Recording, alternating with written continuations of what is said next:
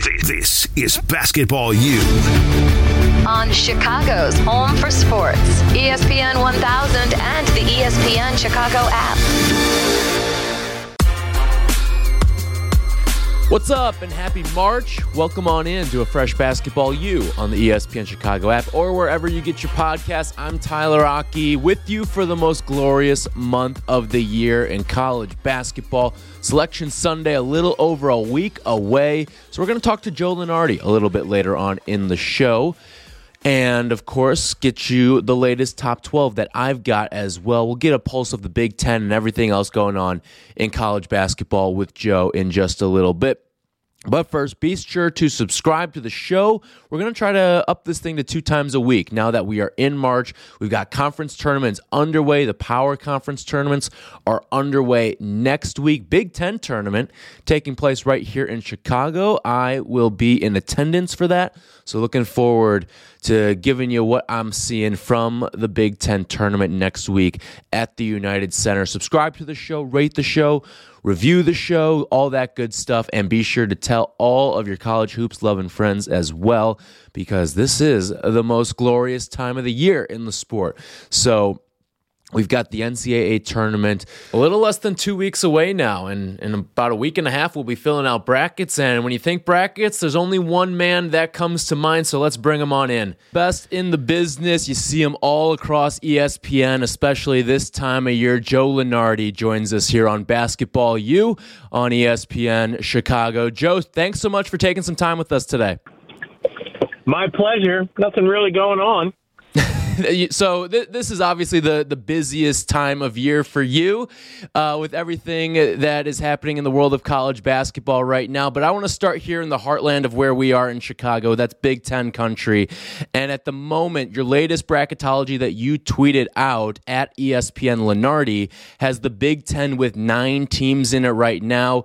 The Big Ten finale coming up this week, and then of course, the Big Ten tournament. But how do you see this shaking out? If you had to guess right now, is there more likely to be 10 teams or 8 teams if it's not going to land on where you've currently sit with 9 teams for the Big Ten?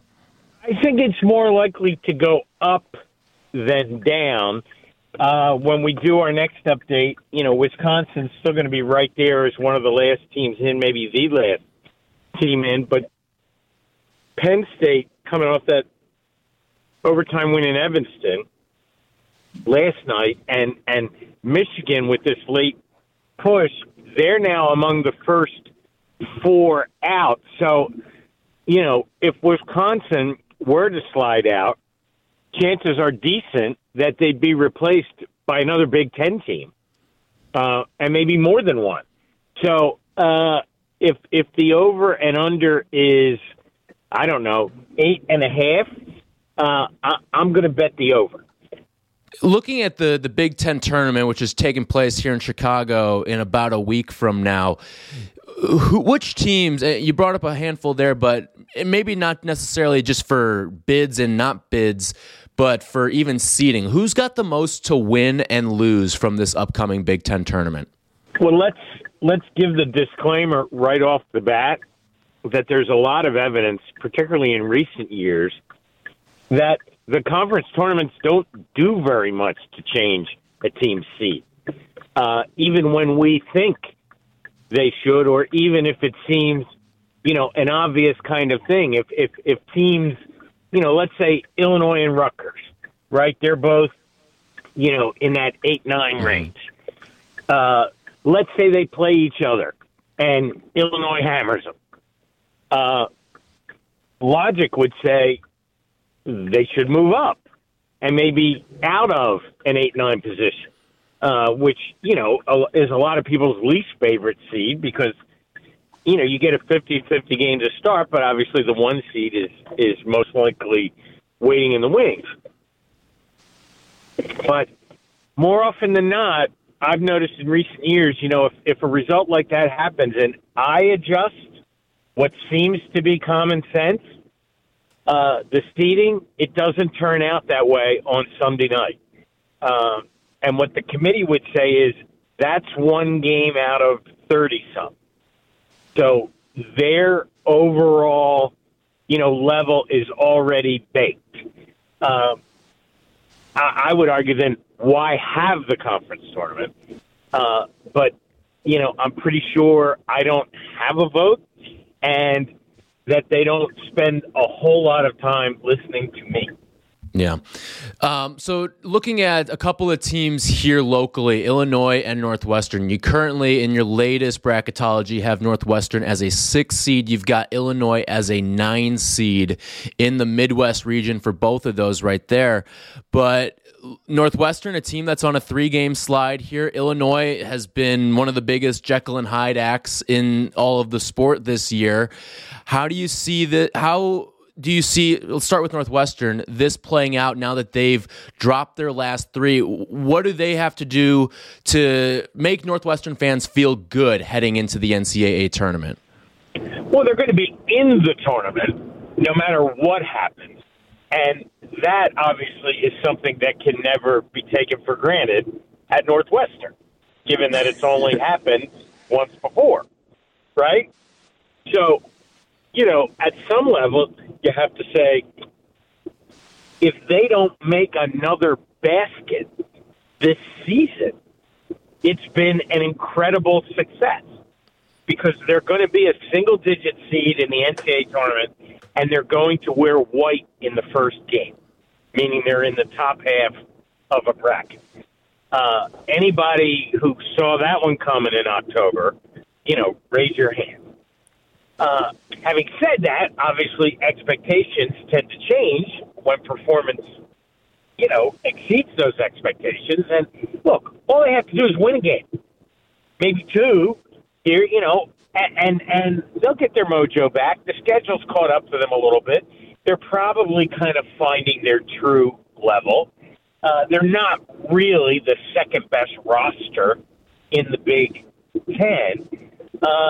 So they're going to probably end up getting a seed that's a little better than their talent, and that gives them a greater opportunity to advance. So I'm still pretty bullish on the Wildcats. On the other side with Illinois, they're a 9 seed right now, but are they firmly in the tournament if things start to go south and maybe they're one and done in the Big Ten tournament? Yeah, these teams can only lose a couple more games, right? In the worst case scenario. I think they are.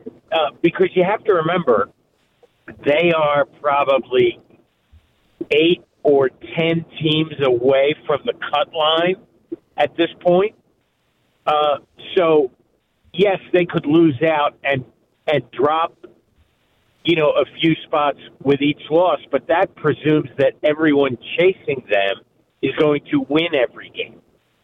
And we know historically that's not what happens because they're all bubble teams, right? They're all inconsistent or they wouldn't be in that range on the seeding chart. I think they're in. I have no idea what to expect from Brad Underwood's team in the tournament. I suspect neither does he, because each night it's been kind of a crapshoot. They strike me not as a second weekend team, but, as one whose ceiling is, maybe win a 50-50 game to start, and then go out in the round of 32. Looking at the 1 seeds that you've got, these were tweeted out yesterday. You've got Alabama, Kansas, Houston, and Purdue as your top 4 seeds right now. I want to start with the Alabama conversation for the number 1 overall seed. How much is that head-to-head win against Houston going to play a factor in the eyes of the committee when they are determining who that number 1 overall seed will be, if it does come down to the 2 of those teams? It's ironic because head-to-head is frequently cited by people like us in ranking teams, but the committee historically has said, no, it's not a consideration. It's not a criteria. But then the committee chair at the reveal a couple weeks ago of the top 16 teams at that point of the year said Alabama was ahead of Houston because they wanted Houston, which strikes me as pretty logical and common sense if it's close, right? If we're splitting hairs between two teams that happen to play each other. Now, if it was Alabama winning at home, I wouldn't necessarily lean strictly on the head-to-head result. But they went and posted arguably the most meaningful road win in the country this year. And that's why they were at the top of the heap when the reveal came out a couple of weeks ago. Having said that, I think both of them are likely at this point to be passed by Kansas. I just can't imagine that at the end of the day when they sit in that room and they look at Kansas has 18 wins against the field. 18. Now, I've never seen a number like that. Double digits is extraordinary. That's as much a comment on the Big 12 as it is Kansas, but they've now won outright a league that is going to send a record percentage of its teams to the tournament. So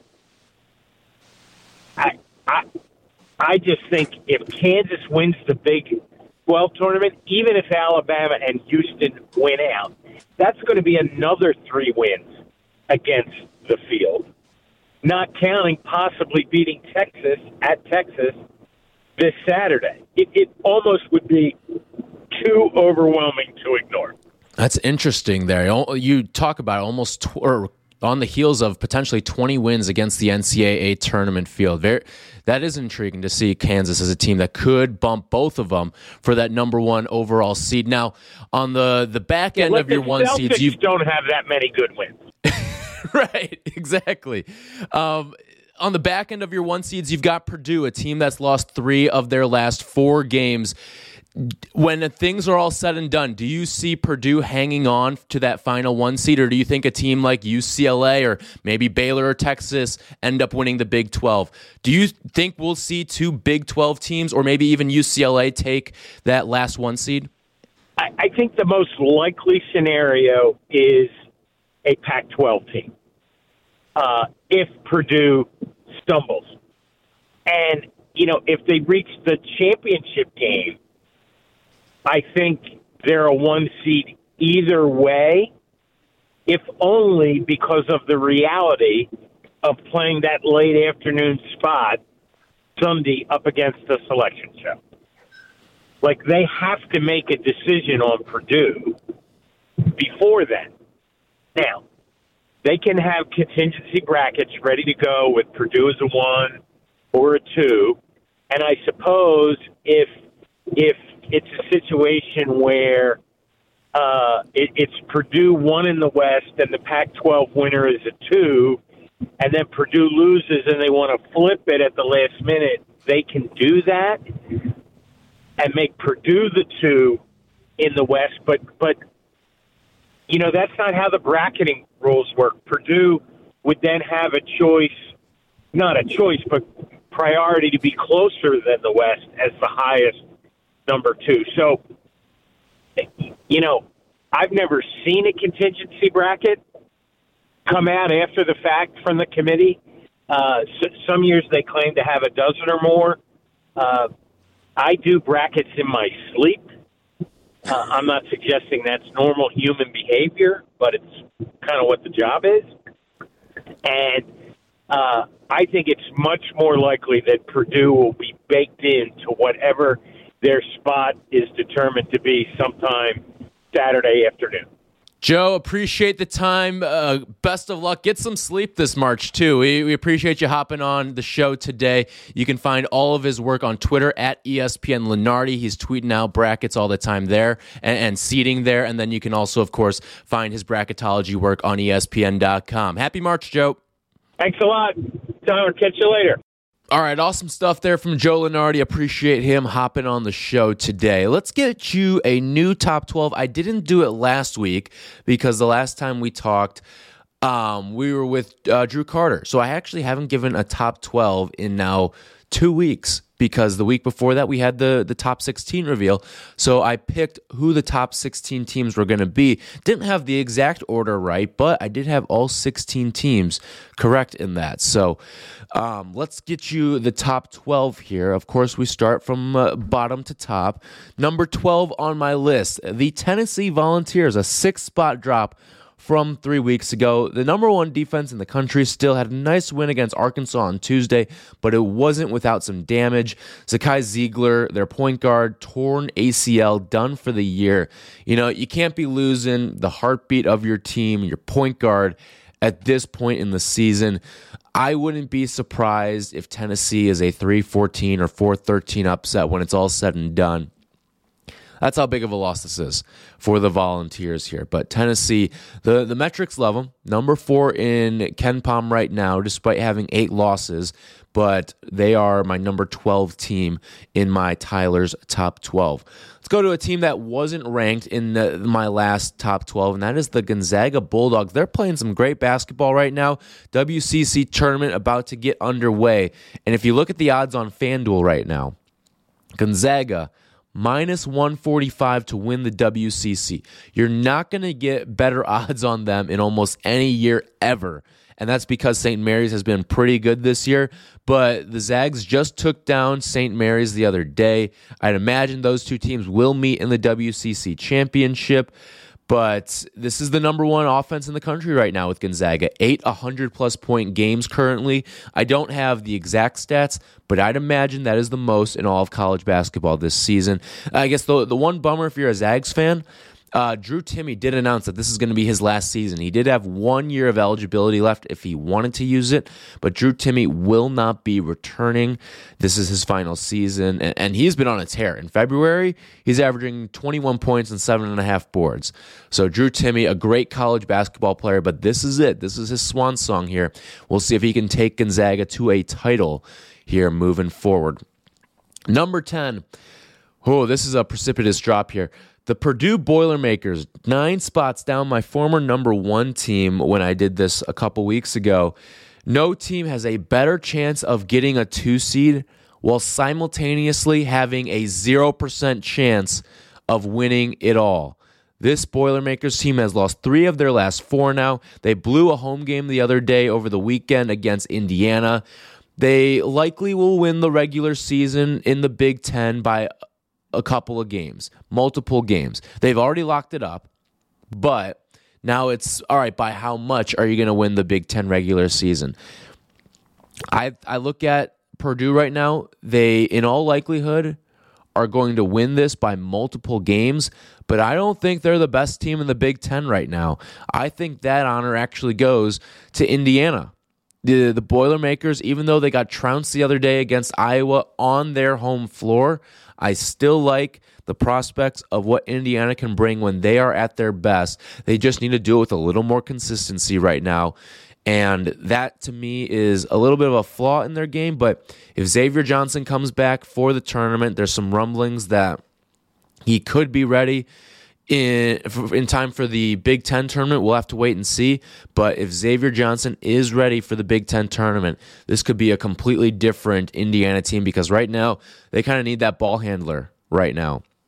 They look all out of sorts, especially when there's presses on, and especially when they go against physical teams like Iowa, like Michigan State, like a Northwestern. Those are their last 3 losses.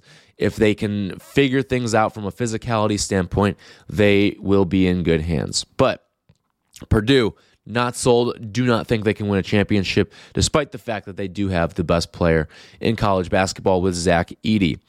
Number 9, it is the Texas Longhorns, who have hit a bit of a slide as of late. They have lost their last 2, but back-to-back road losses to Baylor and TCU. Tough to penalize you a whole heck of a lot. That's not an easy stretch there, and it's also the first time this season that Texas has lost consecutive games. Super impressive given the conference they play in, that being the Big 12. So my whole thing with Texas, don't lose momentum here. I don't want to see you lose 3 games on the way out. It's going to be tough. You got a home game against Kansas this weekend to close out the regular season, but that's a game that I would pick Texas in. if we're doing the whole picks thing here. So I like the Longhorns over Kansas this weekend, but they have to win this game, or otherwise they're not going to be a part of my top 12 when we get to next week, leading into the conference championships. My number 8 team, another team within the confines of the Big 12 and playing some fantastic basketball right now, is the Kansas State Wildcats. They were not ranked in my last one. They were in the middle of a slide the last time I did this. But they are quietly playing some great basketball right now. A 4-game winning streak with wins against Iowa State, Baylor, and at Oklahoma State. Right now, if you look at the Coach of the Year race within college basketball, not in the Big 12, I'm talking nationally, it is a 2-horse race between Jerome Tang and Shaka Smart. And what Jerome Tang has done this season, nothing short of spectacular for a Wildcats team that is really connected defensively, top 15 there. And they're beating good teams this year. Like, you look at, I've brought this up before, but only a handful of teams can say that they have beaten the top 6 teams within the Big 12 right now. I guess it'd be top 5 teams because you're plucking one team out because they are one of those teams. But they've beaten Texas, they've beaten Baylor, they've beaten Iowa State, and they have beaten TCU. And I think that when you look at what this team has put together this year, I'm really impressed with what Jerome Tang has done in a league that's been as competitive as it's been. That's why I'm giving him the slight edge over Shaka Smart. However, the counterpoint there is Shaka won his league comfortably.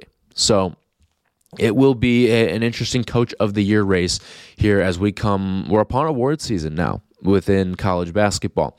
Number 7, a 3-spot drop, and that is the Arizona Wildcats. Devastating to lose on a half-court buzzer beater at home to your rival, but this Arizona team should have never been in that situation where it could come down to a half-court buzzer beater from Desmond Cambridge over the year. Here's my thing with Arizona. When they're at their best, I think they are as good as any team in the country. But there are some weird losses this season. Some really weird losses. At home against Washington State, at home against Arizona State, at Stanford, at Utah. There's just some oddballs in there. And it kind of breaks up what could be these long winning streaks, especially within conference play right now. You know, they finished the year at USC, at UCLA. And it would be so Arizona, after a loss at home on a half-court buzzer beater to Arizona State, for this Arizona team to now go out and win these final 2. It would be so Arizona. And it would even further be so Arizona if they lost their first game in the Pac-12 tournament as well, after sweeping the LA trip. So, interesting close to the season here. I think if you're Arizona, you're gunning for a 1-1 to close this out. These are 2 tough games against 2 tournament teams, in my eyes, with USC and UCLA. So Arizona, my number 7 team. My number 6 team is where we find the Baylor Bears right now. Baylor's been playing some solid ball as of late. Home win against Texas the other day, over the weekend, and then against Oklahoma State on the road on Big Monday. You know, if a team is humming, I don't think there's anyone that I want to face less than Baylor. You've got 5 guys that are shooting at least 35% from 3. Number 2, Ken Pom offense. They're a prime candidate to win the Big 12 tourney. And when this team is knocking down threes, you feel absolutely lifeless and helpless. That's how good Baylor can be. I'm a big fan of Scott Drew. And this is a team that I picked a couple weeks ago to win the Big 12 outright regular season. That's not going to happen, but I do think that this Baylor team has what it takes to win the Big 12 tournament down in St. Louis later on next week. So look out for them as maybe a sleeper play heading into the Big 12 championships. I shouldn't say sleeper play, but you could get some solid value. They may be the best value on the Big 12 board. My number 5 team, the Marquette Golden Eagles. You know, Marquette right now ranked 11th in Ken Pom. They're up to 6th in the AP poll as well. 5-game winning streak, including a big road win against Creighton. That was really impressive to me. They also have a home win against Xavier in that, and they're kind of coasting to the finish line here with their final 3 games of the season. Home against DePaul, at Butler, and then home against St. John's to close things out. They've wrapped up a Big East outright regular season, humming with the number 4 offense in the country right now. Tyler Kolek is not the best player in the country. He's not the best player in the Big East, but no one means more to their team and their team's success than the Golden Eagles point guard Tyler Kolek. He's averaging 12.5 points, 8 rebounds. He's been fantastic this year. He's shooting almost 40% from 3 as well. You're not going to find a better captain of the ship right now than Tyler Kolek in the Big East and maybe even in the entire country at this point. However, I won't have confidence in this Marquette team until I see Shaka win his first tournament game in a decade. He's 0 for his last 6, and 5 of them has come as a single-digit seed, which is what Marquette is going to be this year. And it kind of scares me in an era of college basketball now, where Marquette very feasibly could get a 2 seed. If they win the Big East championship at the Garden next week, this will be a 2 seed, Marquette. And with the way that we've seen the 2-15 upset kind of come to the light as of late, like Marquette's a team that's not very good defensively. They're great offensively, but is Shaka gonna kind of crumble on the big stage again? He has not had. Everyone talks about the Final Four that he's brought, but he has not had the tournament success. So until I see that out of Marquette, I'm not going to believe in them as a tournament contender, as a team that can really make some noise and some damage in the dance. But once I see that, then yes, this is going to be a great team. I really have liked what I've seen out of Marquette this year. Number 4, I go to the UCLA Bruins, up a spot from a couple weeks ago.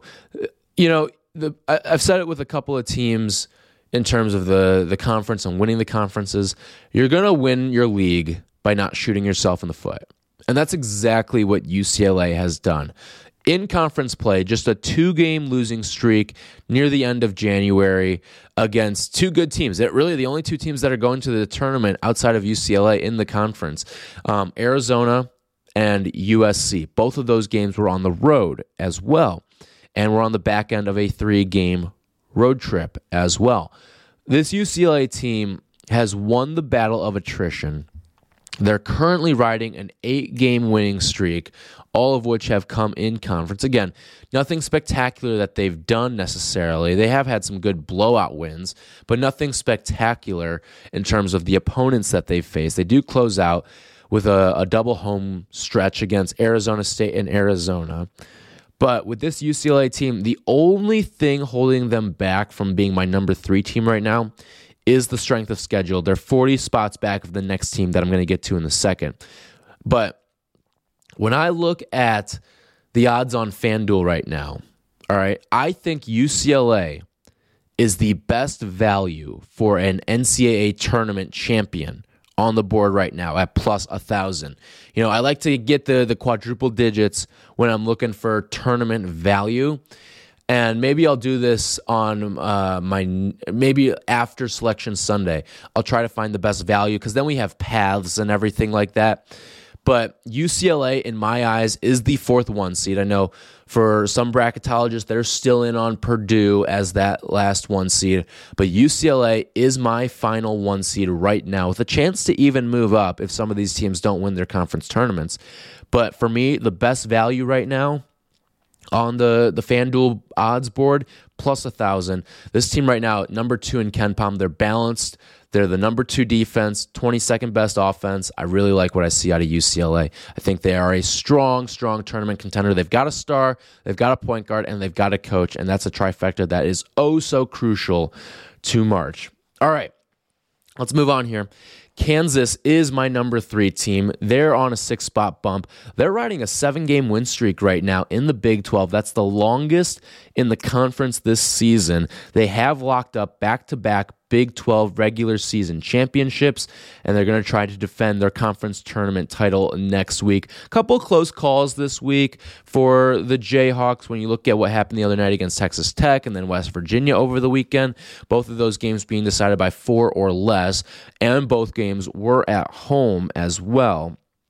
But they're still playing as good of basketball right now as anyone. Dajuan Harris, we talk about point guard play. Dajuan Harris, the leader, the starting point guard on a championship team a year ago, he's got at least 5 assists in each of his last 5 games. So the Kansas Jayhawks, my number 3 team right now, they look destined for a 1 seed in this year's tournament. Then we'll wrap things up. Or actually, we've got our final 2 teams here. Houston, my number 2 team. Alabama, my number 1. I'll get into the rationale here of why. So Houston, they are riding a 9-game winning streak right now. And during this 9-game winning streak, their average margin of victory is 24 points. To me, Houston, I know you're not going to necessarily wow me with who you beat, right? Because the opponents are not much to write home about.